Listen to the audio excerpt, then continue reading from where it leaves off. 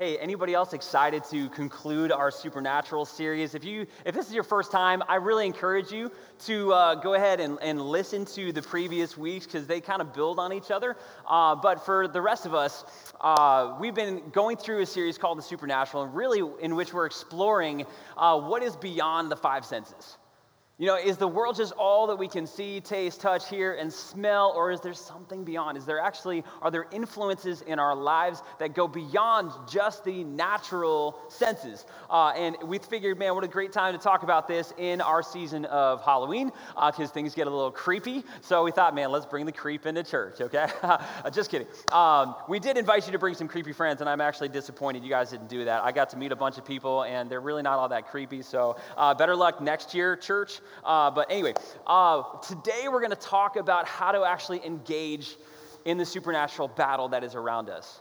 Because there is a battle. There's a real battle that every one of us face on a day in, day out basis, whether you know it or not. We're going to talk a little bit about battles today. Okay, any Lord of the Ring geeks in the house today? Anybody that's a big geek? All right, fantastic. Because periodically my wife and I will watch all three of them in a course of about 2 weeks, and it's really great. But one of my favorite moments in Lord of the Rings is the battle for Helm's Deep. Anybody else? Like, man, you just get that surge when you start thinking about Battle of Helm's Deep, you know? Oh, man, I'm going to go home and watch them. That's what you're thinking right now. Battle of Helm's Deep really is a pivotal moment in the story of Lord of the Rings because like Lord Sauron, the Dark Lord, the evil guy, the bad dude, like he's unleashed his forces and they have one objective. We want to take out humankind. Now, one of the last remaining stations for humankind is the tribe of Rohan. And Rohan knows that they're going to be pursued. They're going to be hunted at this point, and they've got to do something about it. And so the king of Rohan decides, we're going to go take people back to Helm's Deep. That's the keep. Helm's Deep, if you've not watched Lord of the Rings yet, and maybe this is a spoiler alert, okay? Because we're going to ruin some people's first time with Lord of the Rings today. It is a massive fortress that's been hewn out of rock where their people can go to protect themselves. It's kind of this impenetrable fortress where they can go and protect their entire clan. Well, there's just just a few hundred dudes that are protecting this thing, and then in the dark of night, you hear the troops arrive, and their thundering footsteps getting up to the door, and you know that in cinematic Hollywood, it can't be in the daytime, right? When you get a battle like that, it's got to be at night, and the rain is coming, and the thunder's in the background, and you can kind of sense like everybody's freaking out on the inside because there are 300 guys that are looking at 10,000 enemy soldiers bearing right down on them. And in that shake, they're wondering, how do we hold? How do we withstand the attack of the enemy? That's the major question that all of us are going to be wrestling with this today. How do we withstand the attacks of the enemy? What does that look like? We've talked about the reality of that battle in week 1, 2 weeks ago. We talked a little bit about the tactics of the enemy. We're going to get a little bit more into that today. But even more so, we're going to talk about what are the weapons that we have at our arsenal to be able to fight back. What are those weapons that we can use to actually fight back in this? So could we have someone maybe in the back just like turn the lights on just a little bit so maybe you guys can like read your Bibles and not just the glowing Bibles. We'll get the lights on in just a second. But here's the reality. Whether you have orcs at your front door, my guess is you don't, every one of us understand what it's like to be in the middle of a battle, right? Maybe it's a battle over your finances. You put a little bit too much on the credit card, and you're wondering at this point, if things start going a little haywire, if the economy gets crazy, if your job gets a little nuts, you've put yourself in a pretty precarious place. And you're not sure that it's actually going to work if things get a little bit crazier. Maybe for some of us in this room, you're battling addiction. You got into something, you dabbled with it a little bit, and it was just a curiosity at first, but then that turned into a habit, and that habit then turned into an addiction. And before you knew it, something got a hold of you, and you're facing that battle of addiction. For some of us, it's the battle of relationships. No matter where you go, you seem to kind of run into a battle of relationships one way or another. Like your marriage might have been going really strong for a while, and then before you knew it, something took hold, and you're now facing a battle there. Maybe it's battle with your friendships or battle with your kids. We all know what it's like to be in the middle of a battle. And so we have to ask ourselves, how do we fight that? What are the tools, what are the resources that we have at our disposal to be able to fight in the way that God has desired us to fight in this battle. So if you have your Bibles, go ahead and open up to Ephesians chapter 6. That's where we're going to be today. We've referenced this passage a couple times over the past couple weeks. It's all about spiritual warfare. And here's what I believe for all of us in the room today. I believe that Jesus wants every one of us in this room to be a warrior spiritually. And not just any warrior, but an incredibly powerful warrior. That's your identity. And that's my identity, and that's what he's going to equip us to be as we work through this in Ephesians chapter 6. Okay, so starting in Ephesians chapter 6, starting in verse 10, this is where we're going to go today. All right, let me read it for you, and then we're going to dive in. Finally, this is the Apostle Paul speaking to the group of Christians in early Ephesus. That's this is his audience here, and he's telling them this is what it means to actually start fighting here, okay? Finally, be strong in the Lord and in his mighty power. Put on the full armor of God. And I so wish I had like a Roman centurion to just stand right next to me today to show you what this is going to look like. But imagine a Roman centurion in the first century. Put on his armor. Put on the full armor of God so that you can take your stand against the devil's schemes. For our struggle is not against flesh and blood, but against the rulers, against the authorities, against the powers of this dark world, and against the spiritual forces of evil in the heavenly realms. Therefore, put on the full armor of God so that when the day of evil comes, it doesn't say if, but when the day of evil comes, you may be able to stand your ground. And after you've done everything, to stand. Stand firm then, with the belt of truth buckled around your waist, with the breastplate of righteousness in place, with your feet fitted with the readiness that comes from the gospel of peace. In addition to this, take up the shield of faith, with which you can extinguish all the flaming arrows of the evil one. Take on the helmet of salvation and the sword of the Spirit, which is the word of God. And I wish we had a whole bunch of grown men in this room that could just be like, you know? So I'm saying, like, let's get some armor on right now.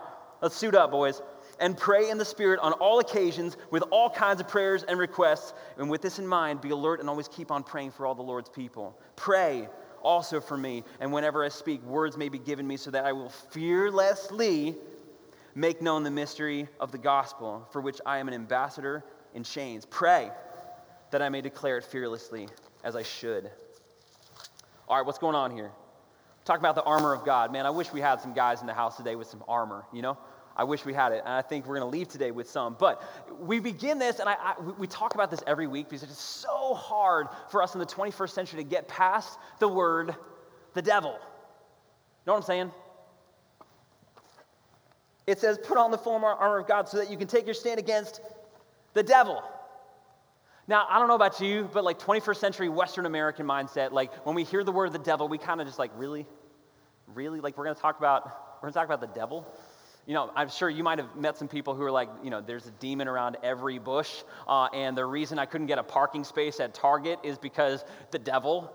You know what I'm saying? The reason that the dollar section in Target is not a dollar section in Target anymore, it's like jumped up to $5, that's the devil. You know, politics, like the devil. Like there's some reasons that some people will just immediately go with the devil, and a lot of us in our like enlightened, intellectual 21st century mindset, we think, really? We're going to talk about the devil?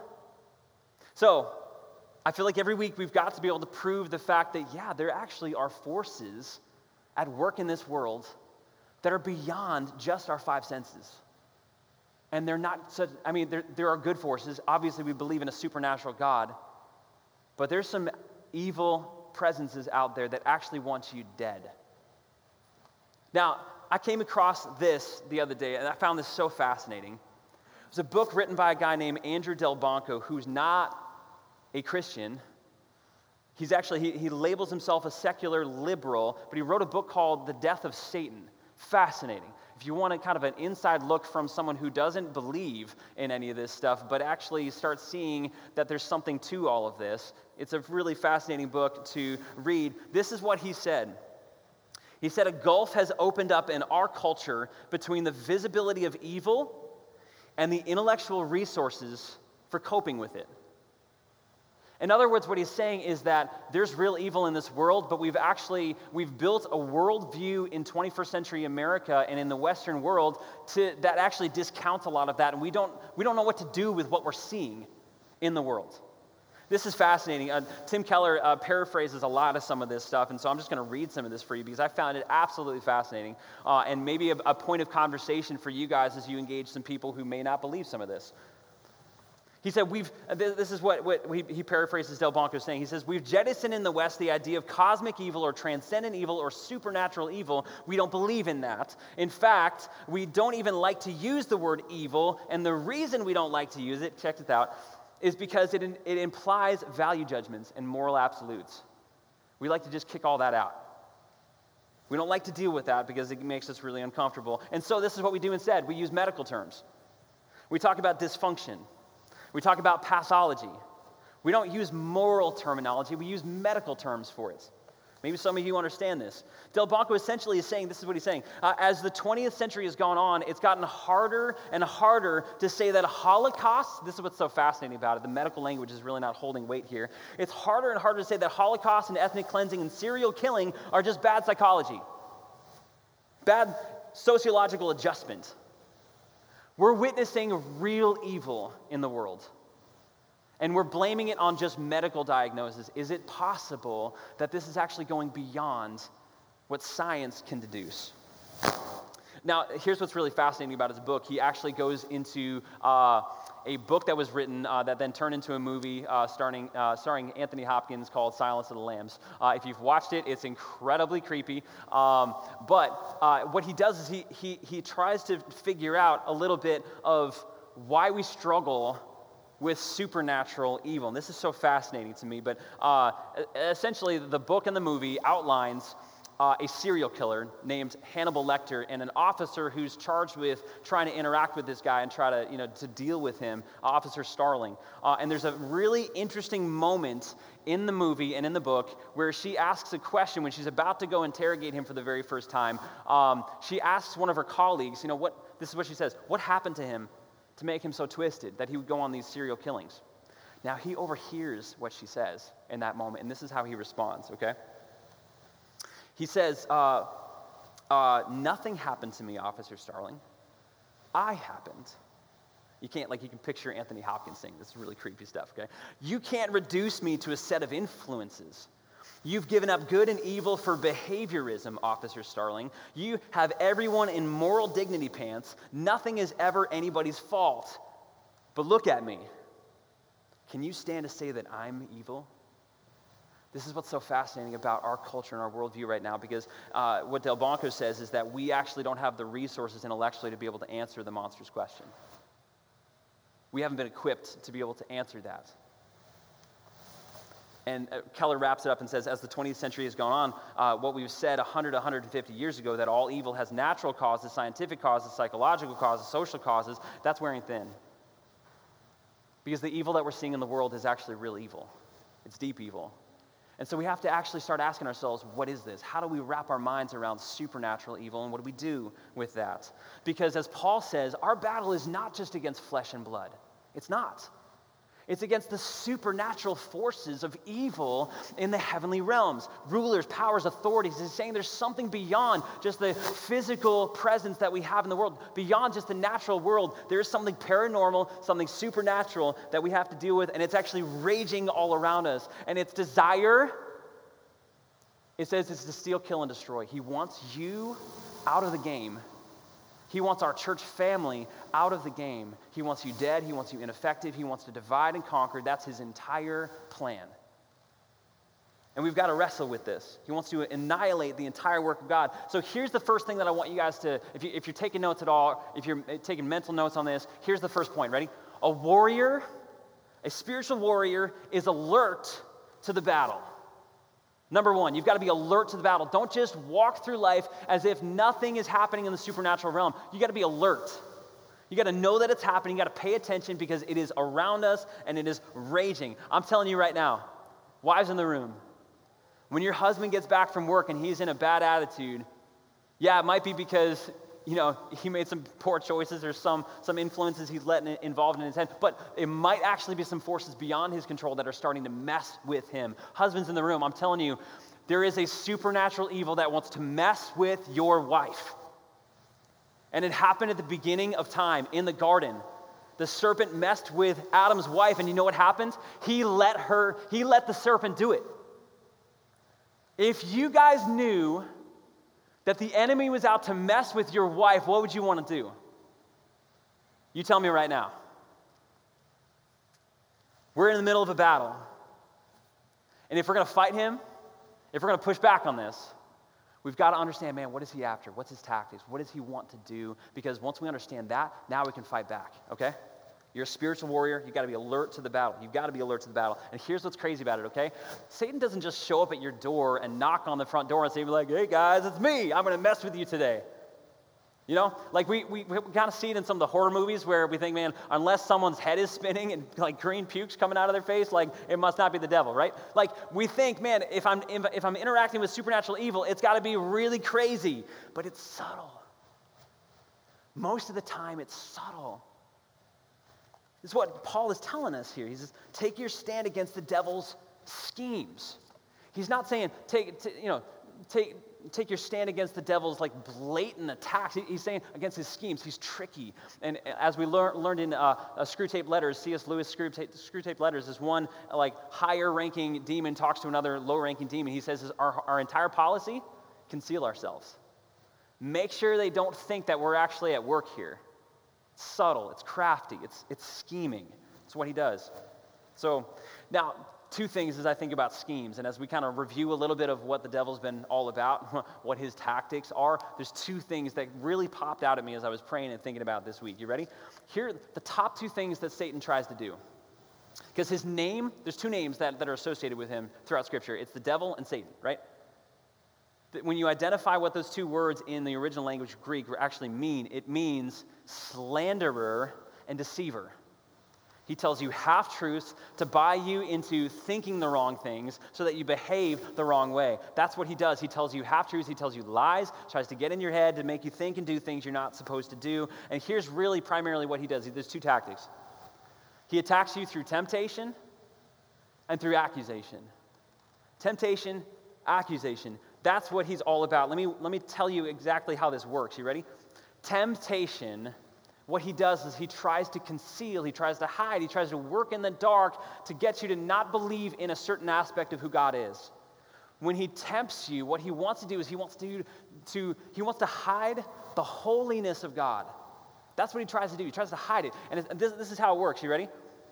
When you elevate your view of self and you downplay the holiness of God, essentially what you're doing is you're looking at these things you shouldn't be thinking about, you shouldn't be doing, and you're saying, that's not that bad. It's not that bad. It's really not that big of a deal. And you've missed the point that, no, it is a big deal. Because our God is a holy God. You ready? Thomas Brooks, who is a 17th century Puritan preacher, he wrote this really massive book called The Precious Remedies Against Satan's Devices. Pretty awesome title. They had way better titles back in the 17th century than we do here in the 21st century. It's so great. He says there's four things. Actually, I think he outlines 70 of them in his book, but I'm just going to give you four of them now that kind of show us how temptation works and hiding the holiness of God, elevating our view of self, and getting us to believe it's really not that bad. It's really not that bad. Number one, he shows us the bait and hides the hook. This is what Satan does. He shows us the bait, hides the hook. He shows us short-term pleasures and hides the long-term misery. This is really how it works for us. You're surfing on the internet with no purpose in mind. And in that moment, you come across an image, and you think, oh, that's kind of enticing. You kind of bring that cursor over that image. You're just like, yeah, it's not that big of a deal, right? I'm just curious. Click. And before you know it, you've gone down a path that has started to rob your soul, and you bought into short-term pleasures that's going to lead to long-term misery. You know, my wife was talking about that dollar section at Target this week. She's so mad at that. She used to go there and that was just such a beautiful moment every time she'd go to Target because she could just pick up a really cute little gift for each one of the girls for just $1. And she goes there and oh man, they showed the bait and they hid the hook. Now there's this hook, you got to pay $15 for these stupid little things. Anyway, look, He hides the hook because he wants you to buy into short-term pleasures that's going to lead you down nasty places. I mean, this is what we do when we lie, when we say like little half lies around, because in that moment we think, man, it's better if people don't know the full truth. I'm just going to lie just a little bit, and it actually starts leading to an unraveling on the inside of us that's going to lead to long-term misery. So he shows the bait, he hides the hook. The second one is we rationalize sin as virtue. I'm not greedy. I'm just thrifty. You know? I'm not greedy, I'm just thrifty. I'm not really gossipy, I'm just concerned, you know? Really want to know how those people are doing and how that person's doing with that person and that person and that person and that person. I'm concerned. I'm not gossipy. I'm not an alcoholic, I'm just sociable, right? We justify these things. Number 3, we overstress the mercy of God. Man, God is such a good God, he's going to let me off the hook. He'll give me some mercy. He's so good that, you know, if I get into this a little bit, it's not a big deal. He's a merciful God. Number 4, making us bitter over suffering. You wouldn't believe how much I suffered this week. I deserve this. Anybody been there? Like you had a rough week, and at the end of that week, you're sitting there with a giant thing of ice cream. I deserve this, you know? And it's a big thing of chocolate ice cream, and you went through the entire pint of it because you're a man, all right? Anyway, like there's parts of us that on the inside we're like, man, it's been hard, and I deserve this, and in that moment, it's actually leading you down paths that are not helpful. That's how the enemy works. He tries to get us to buy into temptation, to think and to do things that are not healthy, and we've got to be alert to the battle. You're a warrior. God wants you alert to the battle. You've got to be alert to the battle. Know that it's happening. Know that temptation is one of the tactics he uses. He's going to tempt you every day, every week. Now, not the devil himself. One thing that you got to understand is that the devil's not all present, and like he's not omnipresent like God is. Sometimes we think he's like these, you know, equal and opposite forces, like, you know, Star Wars. It's not that way. Okay, he's not a force that's everywhere at all times. He can only be at one place at one time. But he sends his minions, all the people that are, you know, all these angels that are underneath him, to go do his work, and they're all on the same page. We're going to tempt and we're going to accuse. That's what we do. Now, this is what accusation is. Ready? Accusation is not hiding the holiness of God. Accusation is hiding the love of God. This is crazy. It tends to downplay yourself and to think, I'm the worst. Anybody else like a self-loather? Like you're really good at beating yourself up? And like, you know, in this moment, you probably don't even want to raise your hand, but we got some people in the room I know that love to beat themselves up, okay? I'm just going to confess, I'm one of them, okay? Here's what he tries to do in an accusation. He tries to get you to look more at your sin than your Savior. Oh, wow, I really blew it this week. Can't believe I did that. Oh my gosh, like I said that? I'm the worst. I must be the worst. I must be the worst. And the more you start internalizing and reflecting and looking at self and self and self, before you know it, you've missed the Savior. You've missed entirely what He's all about and what He's done for you. And the enemy has you exactly where he wants. Because the more you internalize, the more he takes you out of the game. You know what I'm saying? When you start, all you're doing is looking at self, man, and you're looking in that mirror, like you have missed what God wants you to do in your life and in the lives around you. Number 2, you obsess over past sins that cause damage that can't be undone. I did that in the past. It had repercussions, and that is going to forever identify me. I'll never get past that.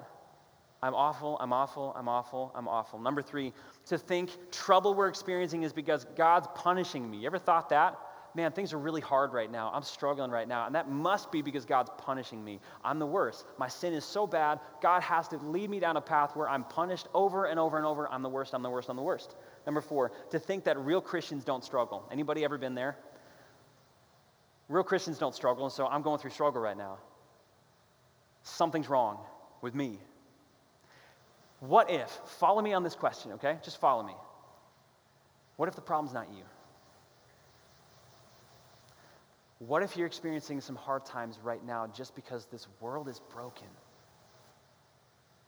And what if Jesus died for you because he loves you infinitely? So what? We've all made mistakes. We've all sinned. But in this moment right now, I want you to know there is no way that anyone can separate you from the incredible love of God. Nothing. He's not out to punish you. He's not like tapping his foot like, man, will this person ever shape up? That's not our God. Satan tempts us and he accuses us. That's what he does over and over and over. I learned this week.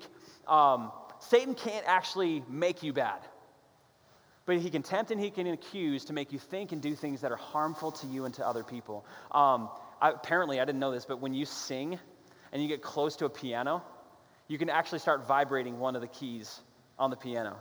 Not one of the white keys, but one of the strings on the inside. Like if you sing, one of those notes will actually start matching the what is it? The vibrancy, the resonance. Right, one of those things starts moving. Okay, when you're singing and you get close to it, one of those strings starts doing that. This is what Satan does.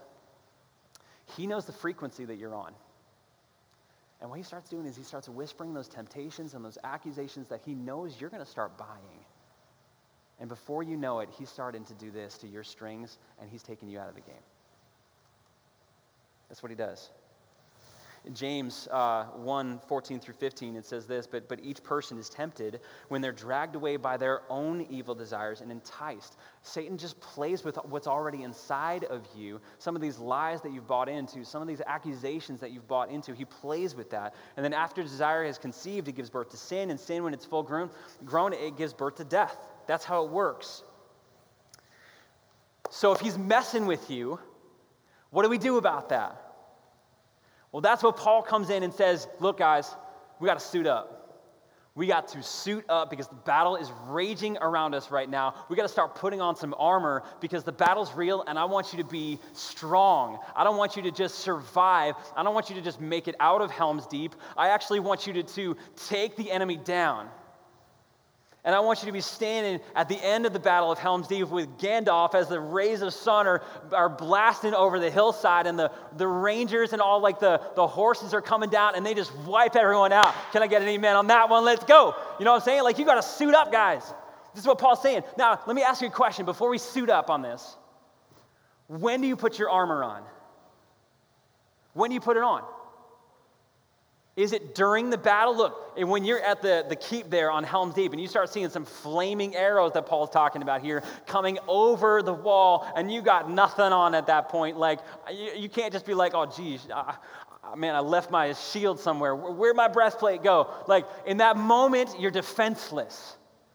And it's a bad place to be, okay? Here's point number 2. A warrior is prepared for the battle. A warrior is prepared for the battle. You're not just alert to the battle, you're prepared for the battle. And I'll tell you what, when you are not prepared, you are defenseless. And when you're defenseless, the only thing that you can do in that moment is survive and hope to survive. But God doesn't want you defenseless. He wants you full of defense and with an armor that's going to help you. Let me give you a window into how bad it can be when you are not prepared, okay? There was a moment early on when I had 3 kids, and Charity was about to go out. I was like, Charity, you need to get some time for charity time because, you're working so hard with the kids. I just want to give you some freedom to go out and have some charity time. And she's like, you sure? And I'm like, yeah, absolutely. I got this. And she's like, you really sure? And I'm like, yeah, absolutely. Just go. I got this. It's going to be great. It's going to be great, okay? And so she's like, okay. And, she's kind of quivering as she's walking out of the door because she's not quite sure. And I'm all full of confidence, okay? And in that moment, the sun is shining, right? The kids are nice, everything's going great. And I'm like, how can we lose? How can we lose? And so Charity's off, and I'm like, all right, kids, you want to go to the park? And they're like, yeah. So we're like, sweet, get in the car, let's go. And we're, get them all buckled in. It's going to be awesome. We're on our way to the park. And then halfway on the trip, my girl says, hey, Dad, did you bring the diaper bag? Uh-oh. You get that sinking feeling no, it's going to be okay. We're going to make it this time. We don't need the diaper bag. It's going to be fine. Hey, Dad, did you bring my water bottle? You don't need water. Your mom overhydrates you, okay? She's a water Nazi, and that's self-proclaimed. She is for real. I've never drinking more water than being married to her. Anyway, we get to the park, and things are great for a little while. The sun is shining. It's awesome. They're playing on the swings, and then someone stumbles and lands in a puddle of water, and they're like, no! I'm like flipping out, and I have no change of clothes for them, absolutely none. Then someone wets their pants. I've got nothing for them, and then some kid's screaming because some kid hit them, and I'm, Daddy, I'm thirsty, and before you know it, all hell is broke loose out on the playground, okay? And I'm thinking to myself, man, if that happened right now, and I didn't bring the diaper bag, for sure, Caleb would have pooped up the back because he's really great at that, and we would have, everything would have been horrific. And I'm telling you right now, if you are unprepared for the battle, it's not going to go well, right? If you're unprepared, it's not going to go well. You don't put the armor on during the battle. You put it on right now before the battle starts. And for some of us in this room, things are good. Things are good. And you're thinking, man, I might show up at church a couple times. I might read my Bible occasionally. Jesus is saying right now is the time for you to suit up. Because if times are good right now, just gear up, because times are going to get tough at some point. Jesus said when you face trials of many kinds. It's not if, it's when. If you're in a good season right now, you know that something bad is going to, look, we're not a doom and gloom church, but look, life is hard, guys. We suffer in this world. And if you're going through a nice season right now, man, praise God. But now's not a time to just be casual and coast. Now's the time to dig in and start building that armor. Build that armor, because a warrior is prepared. And for some of us in this room, you don't have much of a prayer life. You don't have much of a life of digging into the Word of God on a daily basis.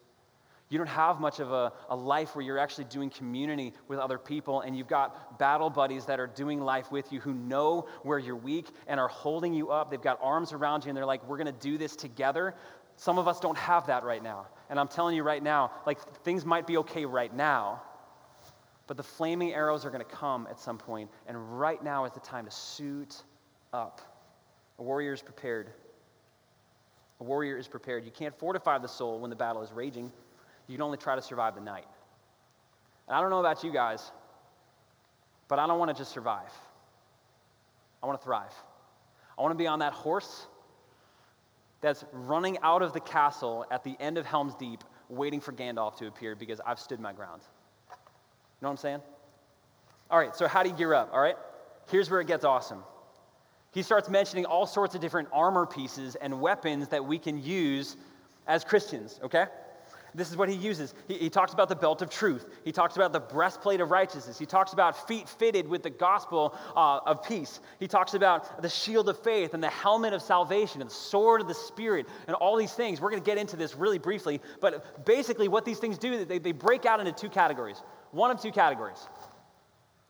There's a whole bunch of armor here that's used for defense, and then there's a couple used for offense, all right? We got to understand which one goes to which, all right? All right, belt of truth. Now, if you're like me, like big utility belt, that's what we're thinking at this point. What is this belt of truth? Journey with me back to the first century for a second, because we're going to get a better understanding of what this actually looks like when we go back there. It wasn't just a belt that went on the outside of your clothes. It was actually more attached, more associated with your undergarments, okay? It actually held everything together. It was made out of leather, and it went underneath all of your armor. It was the basis for which everything else that you put on you remained intact and held together. It was where your sword strapped in. It was where your breastplate kind of checked in. It was where everything really had its place. And what he's saying is, in the belt of truth, we have to operate full of truth. This is the underlying garment that ought to categorize everything that we do. And the question is, do you know the Word of God? Do you know truth? Have you wrapped it around your mind and memorized it and internalized it so deep that everything that you do starts responding out of truth and not just out of emotion? Is it your, it's kind of weird, is it your underwear, all right? That's essentially what it is. Is it holding everything together? And not only the Word of God, but are you, do you know this and do you live it? Because truth isn't just information, it's also a way of life, right? And some of us in this room, you operate with half-truths. You don't speak the whole truth all the time. You're not as honest as you should be, because you think that those half-truths that you tell people about yourself and about your life, they're actually going to help you get further in life. And Jesus is saying, no, it's not that. The underlying foundation for everything in life, if you want to fight this battle well, is truth. It's truth. It's God's Word. Do you understand that? Do you know it? Do you live it? Do you know that the number one way for our government to train people on counterfeit money is not by looking at the counterfeit money and studying that? What do? They study the authentic dollar. They study authentic currency, and they know it so well that when they spot a counterfeit, they know it right away. This is how we ought to be, guys. We ought to know God's word so well that when the counterfeit comes, we understand it, we know it, and it's intuition, it's reflexes that kick in at this point. We know how to fight this. Now, it's the breastplate of righteousness. Well, what's the breastplate of righteousness? Breastplate was this massive shield that went around your chest and it went around your back. It was all the way around. And it was there to protect your vitals. And it went with the helmet of salvation. The helmet of salvation was this like bronze thing that you put over your head. I'm telling you right now, if you're in the battle and you get hit in the arm, are you going to survive? Yeah, you might survive. If you get hit in the leg, are you going to survive? Yeah, you might survive. If you get hit right here or right here, are you going to survive? Not a chance, right? He's saying protect your vitals. Protect your heart, protect your mind. Because when you start losing ground in your heart and your mind, that's when you start really losing ground. That's when you start losing ground. Now, what is righteousness? The breastplate of righteousness.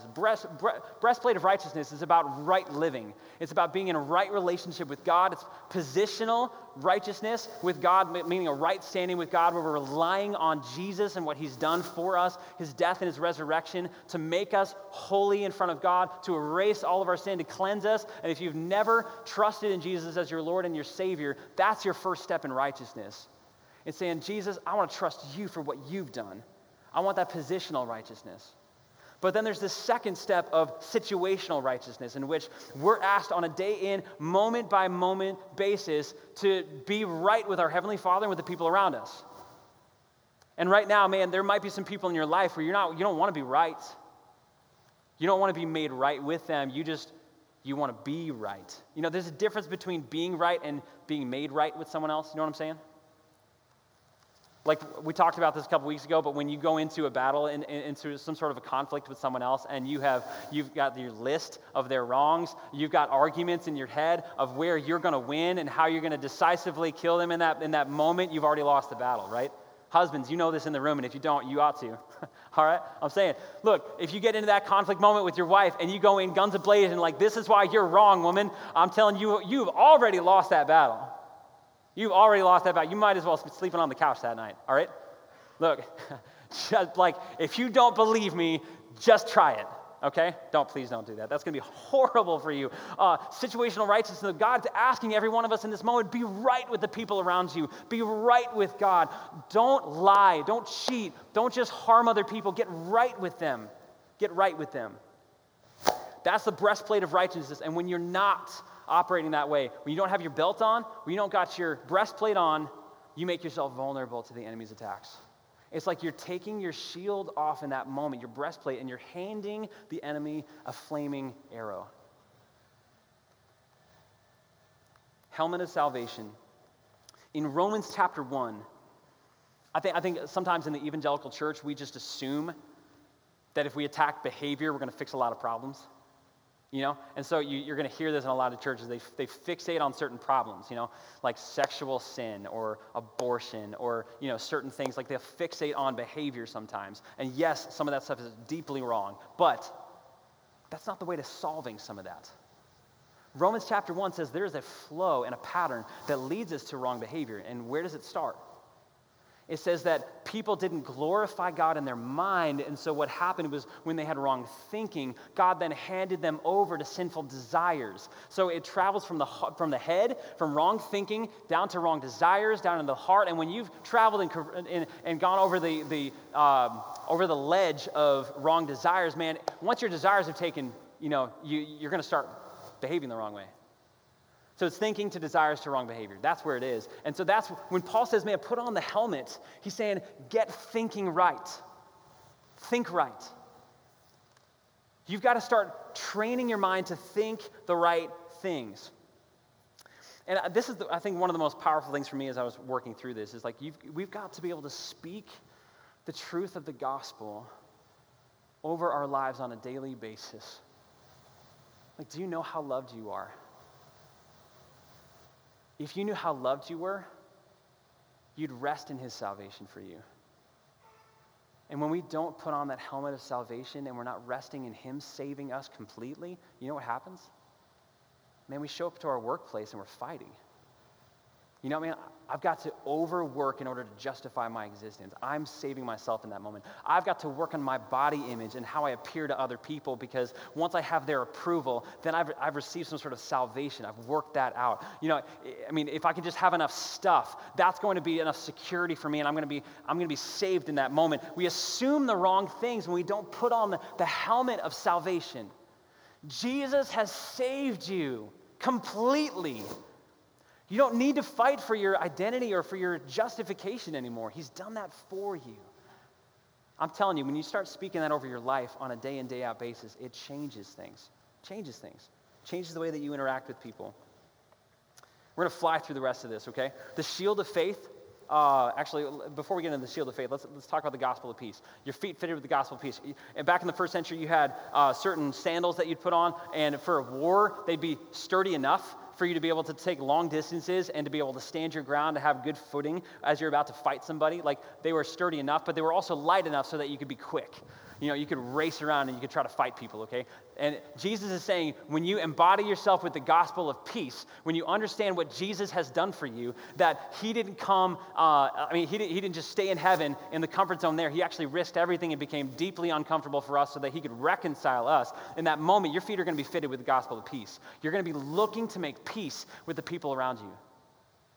And did you know that in the relationships that you have in your marriage and with your kids, with your coworkers, with your neighbors, God has called us to live at peace?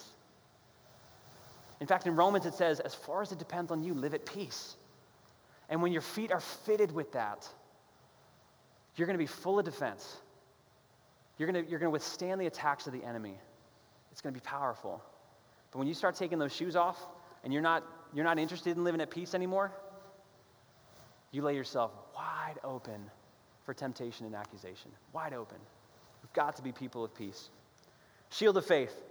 It was this massive 2 feet by 4 feet shield that was made of double layers of wood, okay? And not only that, it was soaked in water. Really like deeply soaked in water, so the wood was super soaked, so that when flaming arrows with pitch around them hit the shield, it wouldn't just burst into flames all at once.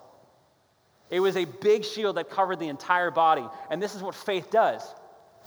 Faith is trusting. That's the essence of what faith is. It's trusting in Jesus to do for you what you can't do for yourself.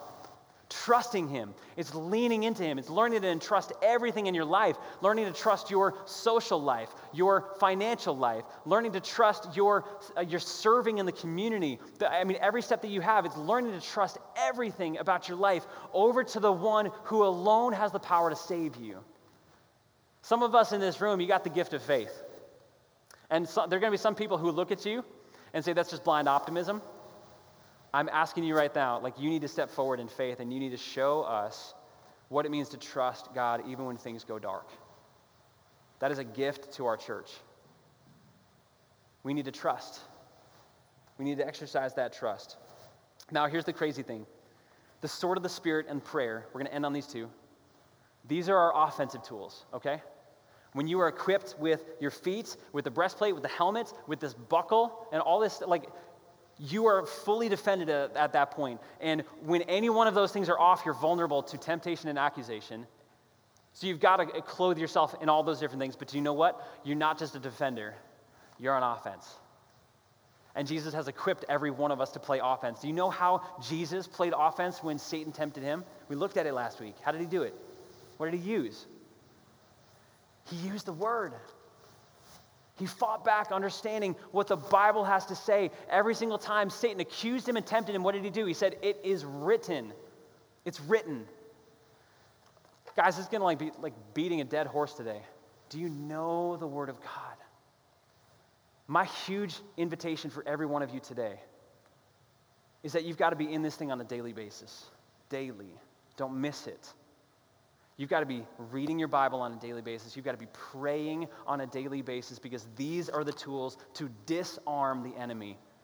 Why have people tried to discredit the Bible and say that it's a human thing that's meant to advance all sorts of human agendas? you can't trust it, it's not reliable. I mean, think about how many times it's been rewritten and rewritten and rewritten and rewritten. Why do they do that? Enemy's not stupid. He knows that it's the primary weapon we have to disarm him. And so of course he's going to try to throw it into disrepute. Of course he's going to do that. This is your primary weapon. And I'm telling you, with this and prayer in hand, you are a powerful warrior. You're a powerful warrior. In fact, the early church in Acts chapter 4, they were experiencing all sorts of pushback, and leaders that were saying, don't you dare teach in the name of Jesus again, or bad things are going to happen. What did they do? They went into a closet together with their entire community, and they prayed. And they prayed, God, hear the attacks that are happening right now. Be aware of all that. But what did they pray? They said, God, let us be bold. Let us be bold. And enable us to continue to speak this in a ways that's going to make a difference in other people's lives. And what happened? Their entire room was shaken, and they were preaching the word boldly from that moment on. And when you preach the word of God, when you preach the message of the gospel of peace, the enemy runs every time, because we're not playing on equal turf here. He's already defeated. But the battle is for the human heart. And so the question for all of us today is, are you alert to the battle? Are you alert? Do you understand what's happening? Are you prepared? Have you equipped yourself with all of these different things to get into these spiritual disciplines that make you a warrior and doesn't leave you with the diaper bag at home, wondering what in the world am I going to do with a whole bunch of soiled kids? But you're equipped, and you're ready, and you're trained, and your time, your calendar, your resources, it reflects the fact that the Word of God has become your sword, and you're disarming enemies left and right. Guys, I don't know about you, but I want to be with Gandalf racing down that hill. I don't want to be caught off guard. I don't want to be caught unawares. And when those flaming arrows come at me, I want that sword and that shield hanging right here and saying, bring it on. Bring it on, because I'm ready.